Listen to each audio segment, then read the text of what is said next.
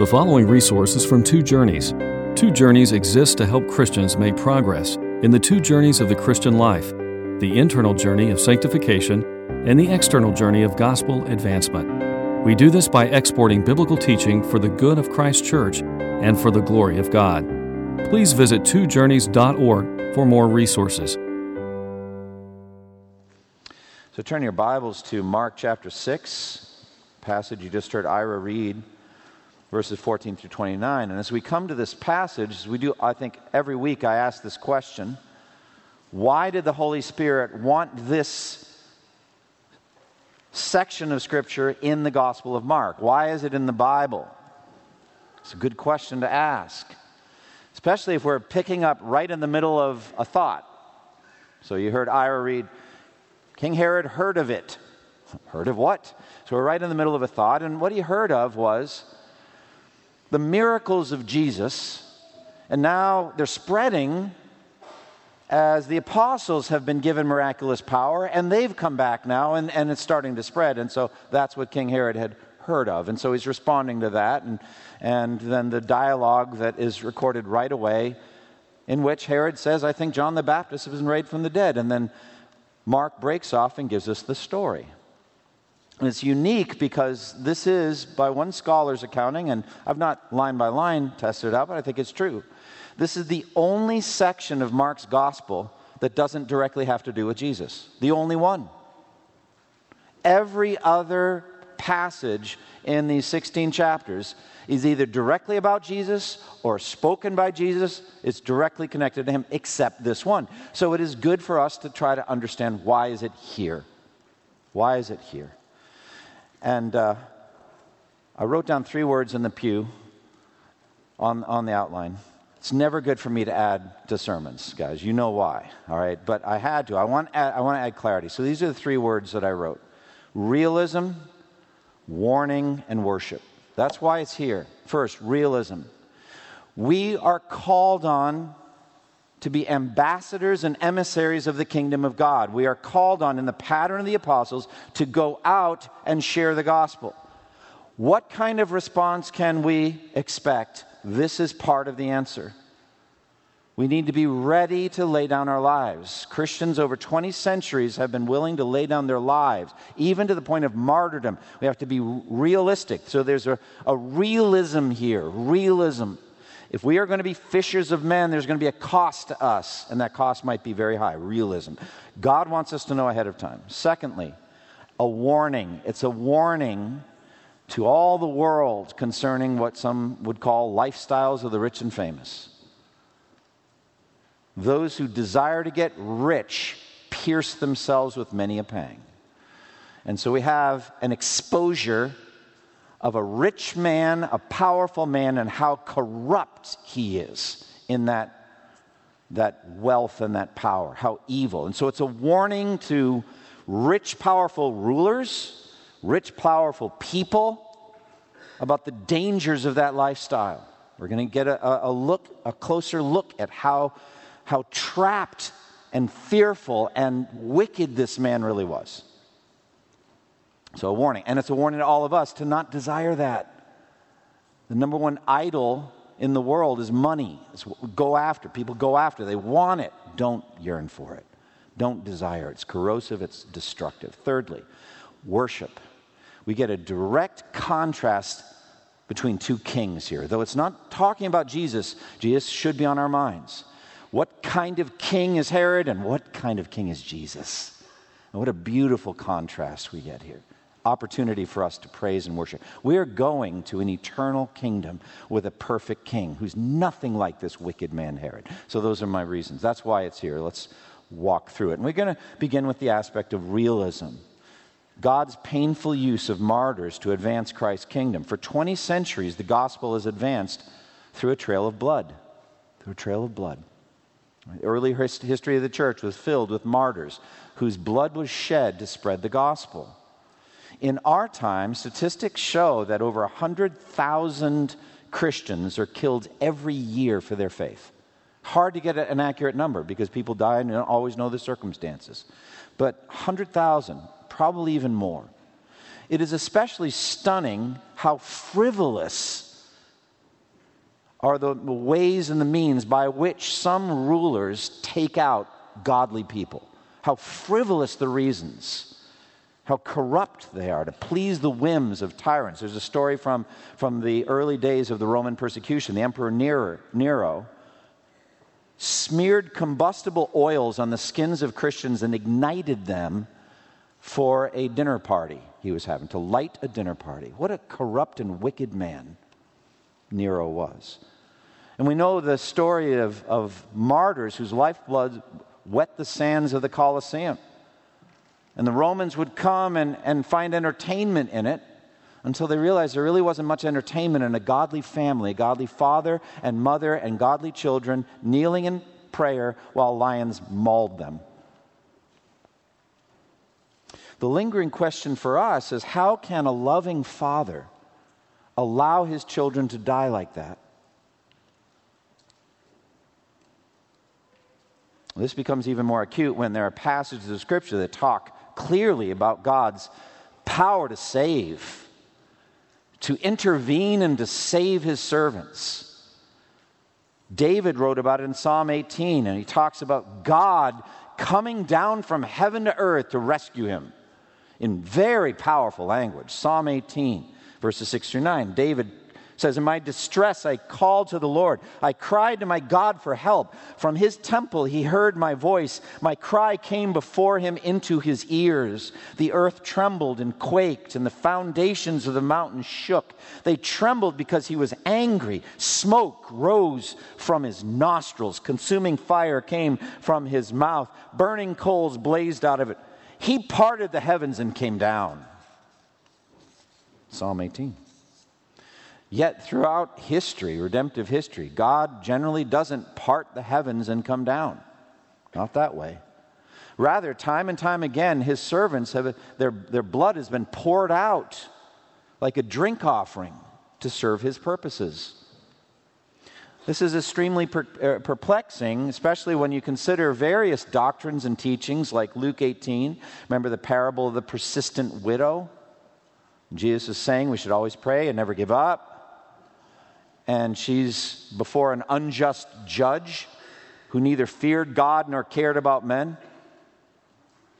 And Jesus closed with these words, Luke 18, verse 7 and 8. "And will not God bring about justice for his chosen ones who cry out to him day and night?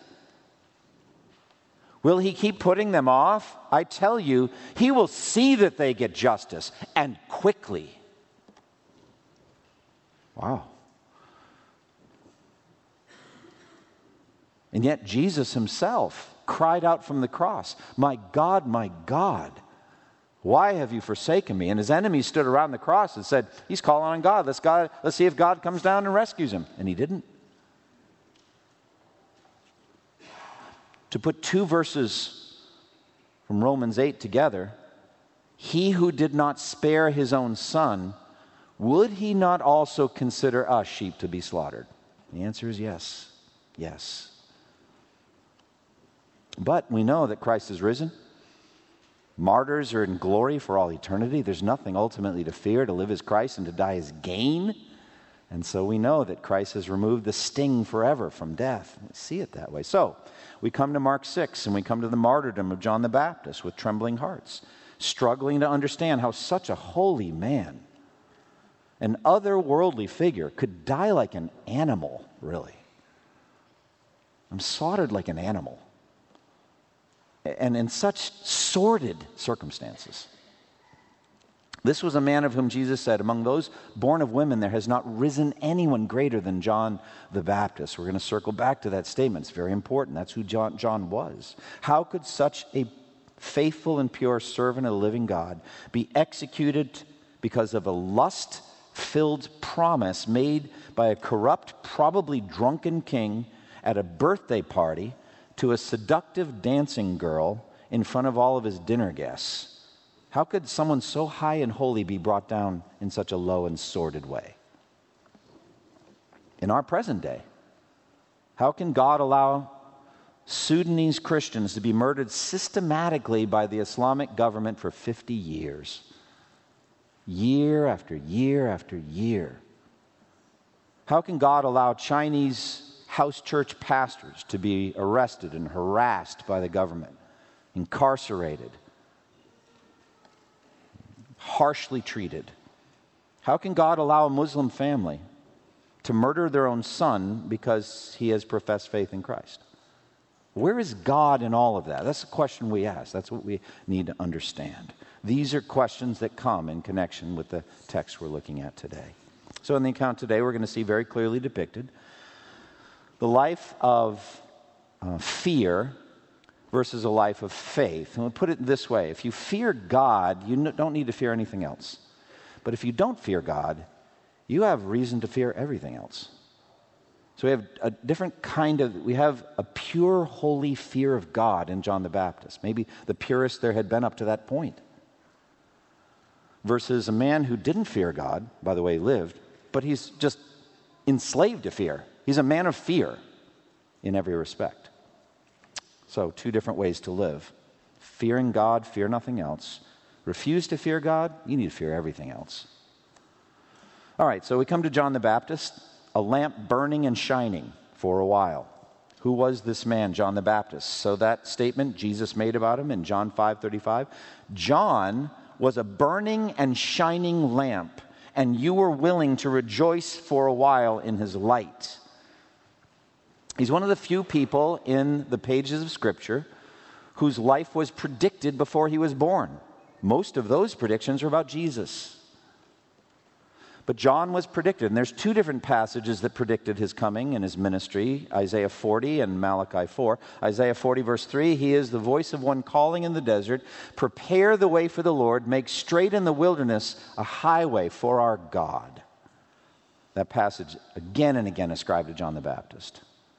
But then Malachi 4, very last chapter of the Old Testament in our English Bibles, one of the last, I think the last statement in the Old Testament, Malachi 4:5, behold, I will send you the prophet Elijah before that great and dreadful day of the Lord comes. So Elijah is coming.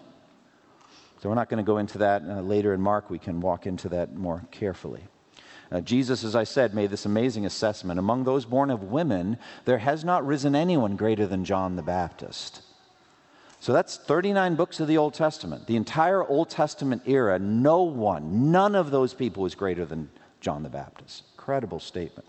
Now, what was the nature of his ministry? Mark 1, 4 through 6, we already saw this a number of months ago as we walked through Mark 1.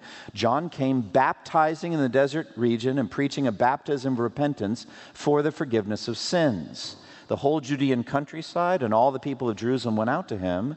Confessing their sins, they were baptized by him in the Jordan River. John wore clothing made of camel's hair with a leather belt around his waist, and he ate locusts and wild honey. So that was his ministry, practically. A number of years ago, I heard John MacArthur give a 3-part summary of John the Baptist's ministry. I never forgot it. I think it's very helpful. I'll commend it to you again. John the Baptist came, number 1, to prepare the way, number 2, to proclaim the way, and number 3, get out of the way. And I think that's helpful. First, prepare the way. John prepared the way by heightening expectation. He was clearly a prophet of God. He did no miracles, but by his bold preaching, by the water baptism he was doing, by the amazing popularity that he had, tons of people were coming, and so hearts were heightened and expectations raised by John's ministry. He got the hearts of the Jewish nation ready for the coming king. And he called on people to repent of their sins, and he was water baptizing them for that repentance, and there was expectation, a lot of that, to prepare the way. Now, with that, he was very clear he was not the Messiah, but he got everyone ready for the Messiah, and he made amazing, amazing statements about Jesus to heighten expectation. Mark 1, 7 and 8. After me will come one more powerful than I, the thongs of whose sandals I am not worthy to stoop down and untie. I baptize you with water, but he will baptize you with the Holy Spirit. Boy, that heightens expectation. Who's coming? Someone greater than you? Yeah, I don't deserve to touch his shoes. That's how great he is. Prepare the way. Secondly, to proclaim the way. And John did this on one fateful day when Jesus came to be water baptized. Just there with the rest of the crowd. There is Jesus. And John said, I wouldn't have recognized him except the Spirit came down and remained on him like a dove, and I realized who he was. And he began that day when he pointed at Jesus and said, "Behold the Lamb of God who takes away the sin of the world." That's proclaiming the way. Look at him, behold him, the Lamb of God takes away the sins of the world. And I have seen and I testify that he is the Son of God. It's incredible statements. The Lamb of God, the Son of God, pointing at a specific man and saying, there he is. But then thirdly, to get out of the way. That was necessary because of how popular he was. He was incredibly popular. Masses of people went out to John. He's so well known that for a time, people in the Jewish diaspora around the Mediterranean Sea knew John and they didn't know Jesus. So you meet up with some of those people in the book of Acts. As Paul is spreading the gospel, we've heard of John, we've never heard of who's Jesus? Oh, well, let me tell you. John would want me to tell you. And John himself said of Jesus, he must increase and I must decrease. So, who do you think's more famous today on planet Earth, Jesus or John? Oh, come on, it's easy. And wouldn't John want it that way? The Holy Spirit's not going around in every tribe, language, people, and nation sending out messengers in the name of John the Baptist. He's along for the ride, and when you learn about Jesus, here we are learning about John, and that's fine. But he, Jesus, must infinitely increase, and John is who he was. So that's what John the Baptist came to do. He was truth on fire. He was a lamp burning and shining for a while. So what was his preaching like? Wow. What would it be like to hear this man preach? Well, we have a sample of his preaching in Matthew chapter 3, verse 7 through 12. This is what it sounds like. When many of the Pharisees and Sadducees came to where he was baptizing, he said to them, "You brood of vipers, who warned you to flee from the coming wrath? And do not think you can say to yourselves, we have Abraham as our father. I tell you, out of these stones God can raise up children for Abraham. The axe is already at the root of the tree, and every tree that does not bear good fruit will be cut down and thrown into the fire. I baptize you with water, but after me will come one greater than I, the thongs of whose sandals I am not worthy to stoop down and untie. He will baptize you with the Holy Spirit and fire. His winnowing fork is in his hand, and he will clear his threshing floor, gathering up the wheat into his barn, but burning up the chaff with unquenchable fire." Wow. Imagine hearing preaching like that. And part of that bold preaching was something he said to King Herod about his marriage. It got him into trouble. Look at verse 17 and 18. For Herod himself had given orders to have John arrested and had him bound and put in prison. He did this because of Herodias, his brother Philip's wife, whom he had married. For John had been saying to Herod, "It is not lawful for you to have your brother's wife." So the Greek verb tense there implies he'd said this multiple times. This was a daily feature. Let me tell you something. Most kings don't like to be told they need to repent. Most people don't like it. But God has consistently raised men who will tell mighty potentates the truth. Fearlessly tell them the truth. Moses before Pharaoh. This is what the Lord, the God of Israel, says. "Let my people go." Pharaoh's not used to being talked to that way. Samuel said to King Saul, "To obey is better than sacrifice. To heed is better than the fat of rams. For rebellion is like the sin of divination, and arrogance is like the evil of idolatry. Because you have rejected the word of the Lord, he has rejected you as king." The prophet Nathan said to David, after telling him a story that brought him to the brink of conviction, pointed his finger at him and said, "You are the man. You have sinned." Elijah said to wicked King Ahab, This is what the Lord says. Have you not murdered a man and seized his property? Oh, this is what the Lord says. In the place where dogs licked up Naboth's blood, dogs will lick up your blood. Yes, yours. It was Elijah. Christ said to Pontius Pilate, you would have no power over me if it were not given you from above. Peter and John said to the Sanhedrin, the God of our fathers raised Jesus from the dead, whom you had killed by hanging him on a tree. It's kind of boldness. Paul spoke boldly to Felix, who is governor of Judea and in charge of his fate. Paul spoke boldly to him about righteousness, self-control, and the judgment to come. And when Felix heard it, he was afraid and said, let's talk later. So courage and boldness on the part of a prophetic voice to government leaders is part of our heritage. And John the Baptist did that. Got him into trouble. John was no reed swayed by the wind back and forth with public opinion. Not at all. He was an oak of righteousness. Fearing God, John feared nothing else. And he paid for it with his life. By stark contrast, secondly, we see King Herod, who was a black hole of sin.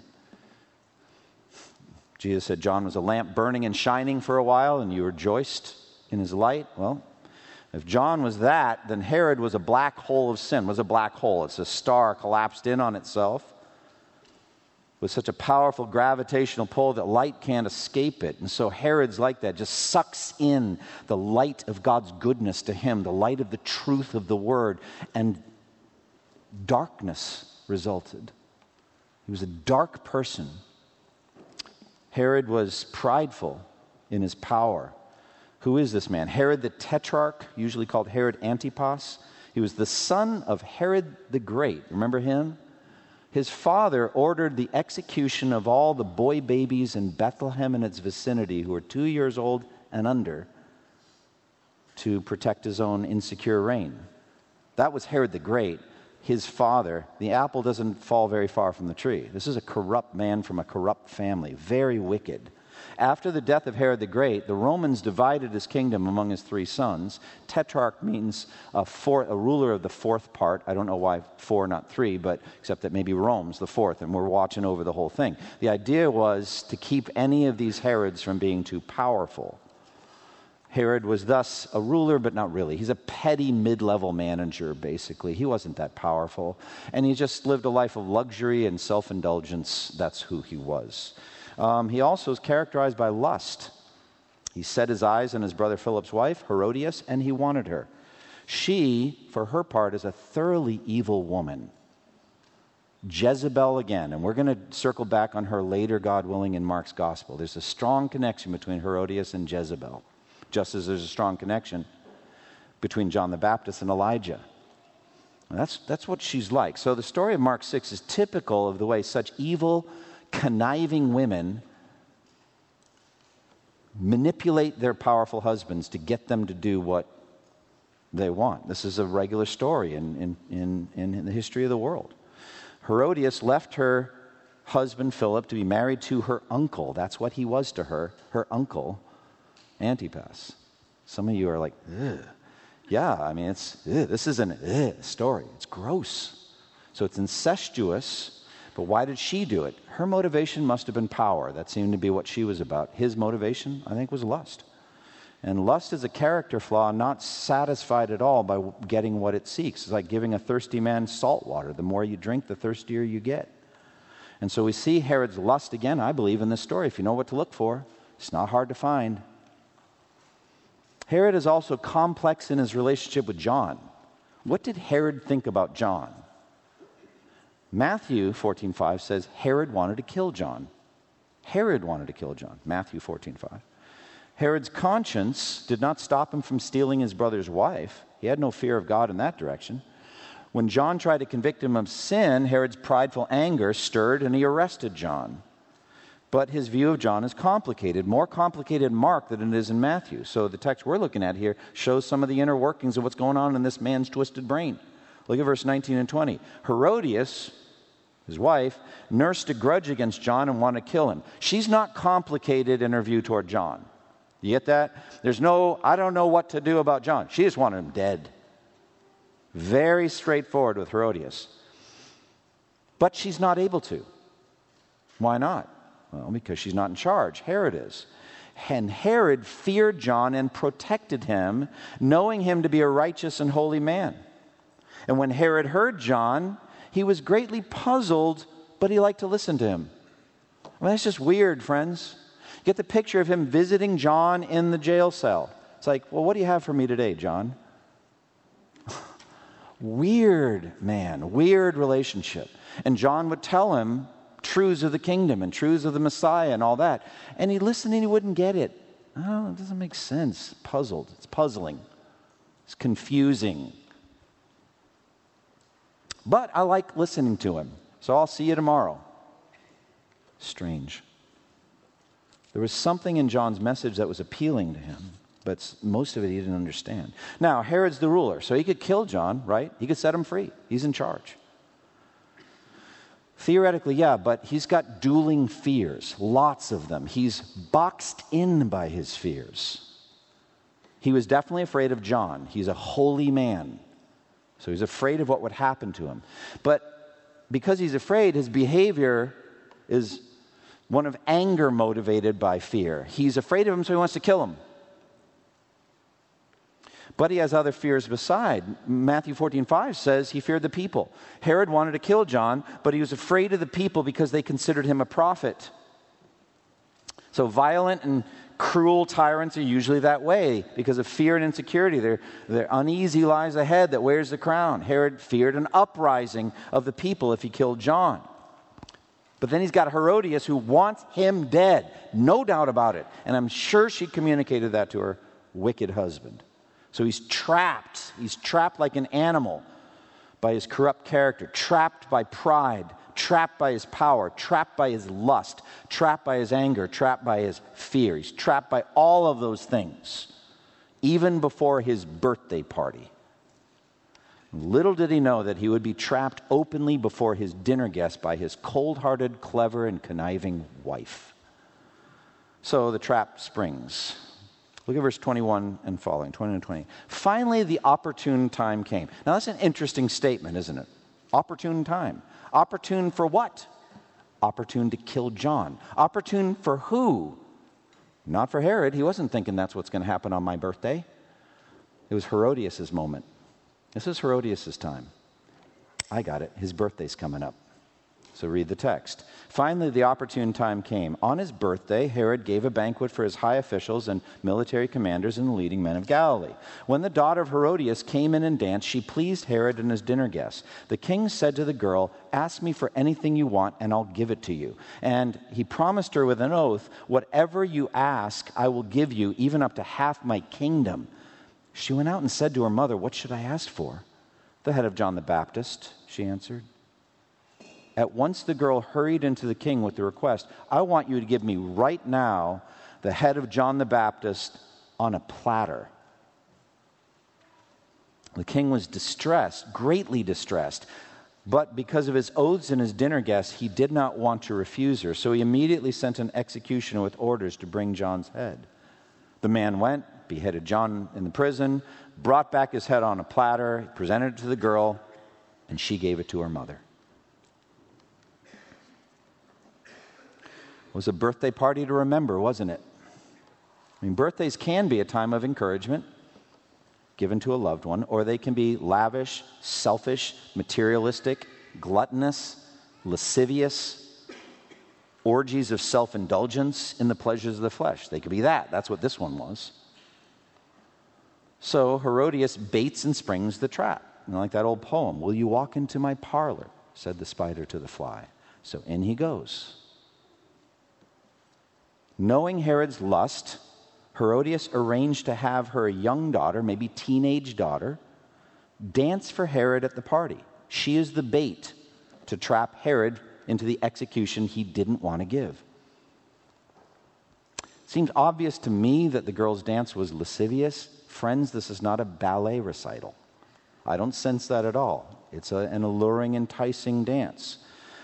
meant to appeal to Herod's lust-filled eyes. Think of the corruption of Herodias doing this. Verse 22-23, when the daughter of Herodias came in and danced, she pleased Herod and his dinner guests. The king said to the girl, ask me for anything you want and I'll give it to you. And he promised her with an oath, I swear, whatever you ask, I'll give you, up to half my kingdom. That was such a good dance. That's weird. And this kind of lavish oath probably meant to impress his dinner guests. See how generous I am, how powerful I am? But he's out of his own mouth, he's trapping himself. Little did he realize it would cost him his soul, stained by the blood of God's choice servant. So the girl went out and said to her mother, what should I ask for? The head of John the Baptist, she answered. At once the girl hurried into the king with the request, I want you to give me right now the head of John the Baptist on a platter. This is sick. It's twisted.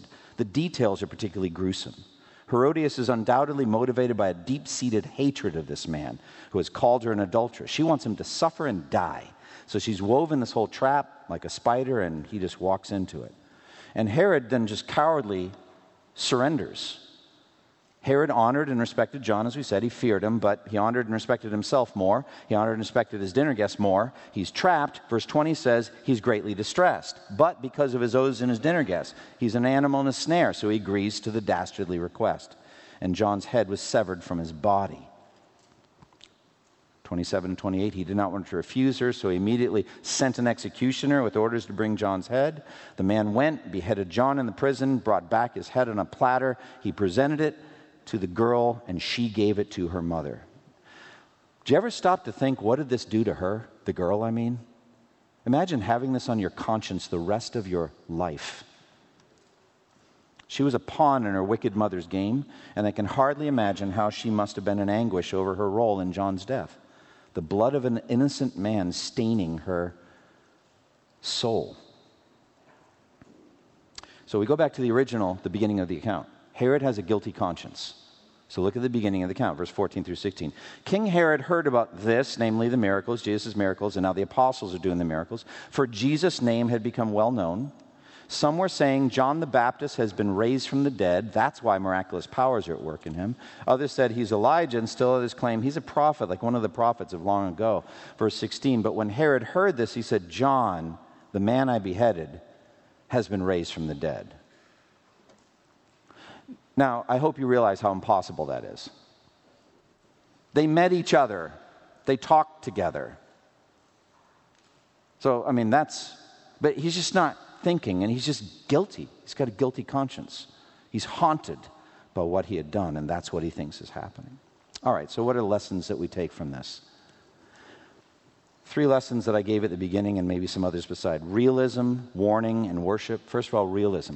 God has called us to be fishers of men. Mark 1:17. This gospel, and all the gospels, indeed the entire New Testament, get us ready to do our job. Get us ready to share the gospel with lost people. Get us ready to go on mission trips, to stand before unbelievers and testify about Christ, his death, his bloody death on the cross, his bodily resurrection, and that repentance and faith in Christ will forgive you of all your sins. And we are to tell it to anybody, including rulers, potentates, kings, emperors, and the lowly, people who are not powerful, people who are not wealthy, anybody. That telling may well get some of us into deep trouble. We should not imagine that wasn't expected. We should not think something like that could never happen. Realism. Like Jesus says in the night before he was crucified, people are going to arrest you. They're going to haul you before the authorities. You're going to have to stand before governors and kings. And when they arrest you, don't worry about it. I'm going to give you what to say. Don't be afraid. But I'm telling you ahead of time so that when it happens, you will keep believing in me and not lose your faith. So realism. We're going to have a hard time sharing our faith. So this week, God may well lead you to share the gospel with your boss. I don't think your boss, he or she, will respond as badly as Herod here or Herodias. Sure hope not. But they may give you a hard time. You may get passed over in your company. You may not get promotions. You may have a hard time at work. Don't think something strange is happening to me, and don't be afraid to share your faith because of the impact it might have on your career. Be bold, be courageous. Realism. Realize you stand in a line of brothers and sisters in Christ, courageous men and women of God who are willing to die for the gospel. Let's step up into that. I think it's going to get harder and harder for us to witness in our culture, to the government, to rulers in our world, to bosses. It's going to get harder and harder. To professors, we're going to have a harder and harder time. Let's be courageous. Realism. Secondly, warning. Do not desire the lifestyle of the rich and famous. Do you see this twisted corruption here? Power corrupts. Money tends to corrupt. Doesn't have to. Power doesn't have to corrupt. Didn't corrupt Jesus. Money doesn't have to corrupt. Godly people can use money well, but it has that tendency. So don't set your heart on it and be ambitious after it and go after it like it's going to solve all your problems. Didn't solve Herod's problems. So be warned. And thirdly, worship. See the greatness, the infinite greatness of Jesus. He is not a king like this. He's a glorious king. We're going to spend forever studying how beautiful and radiant he is. In his person, in his works, he is a perfect king. And I just urge you, in the spirit of John the Baptist, if you're not yet a believer, flee the wrath to come. There's a storm coming greater than any hurricane that's ever been on earth, and that storm is Judgment Day.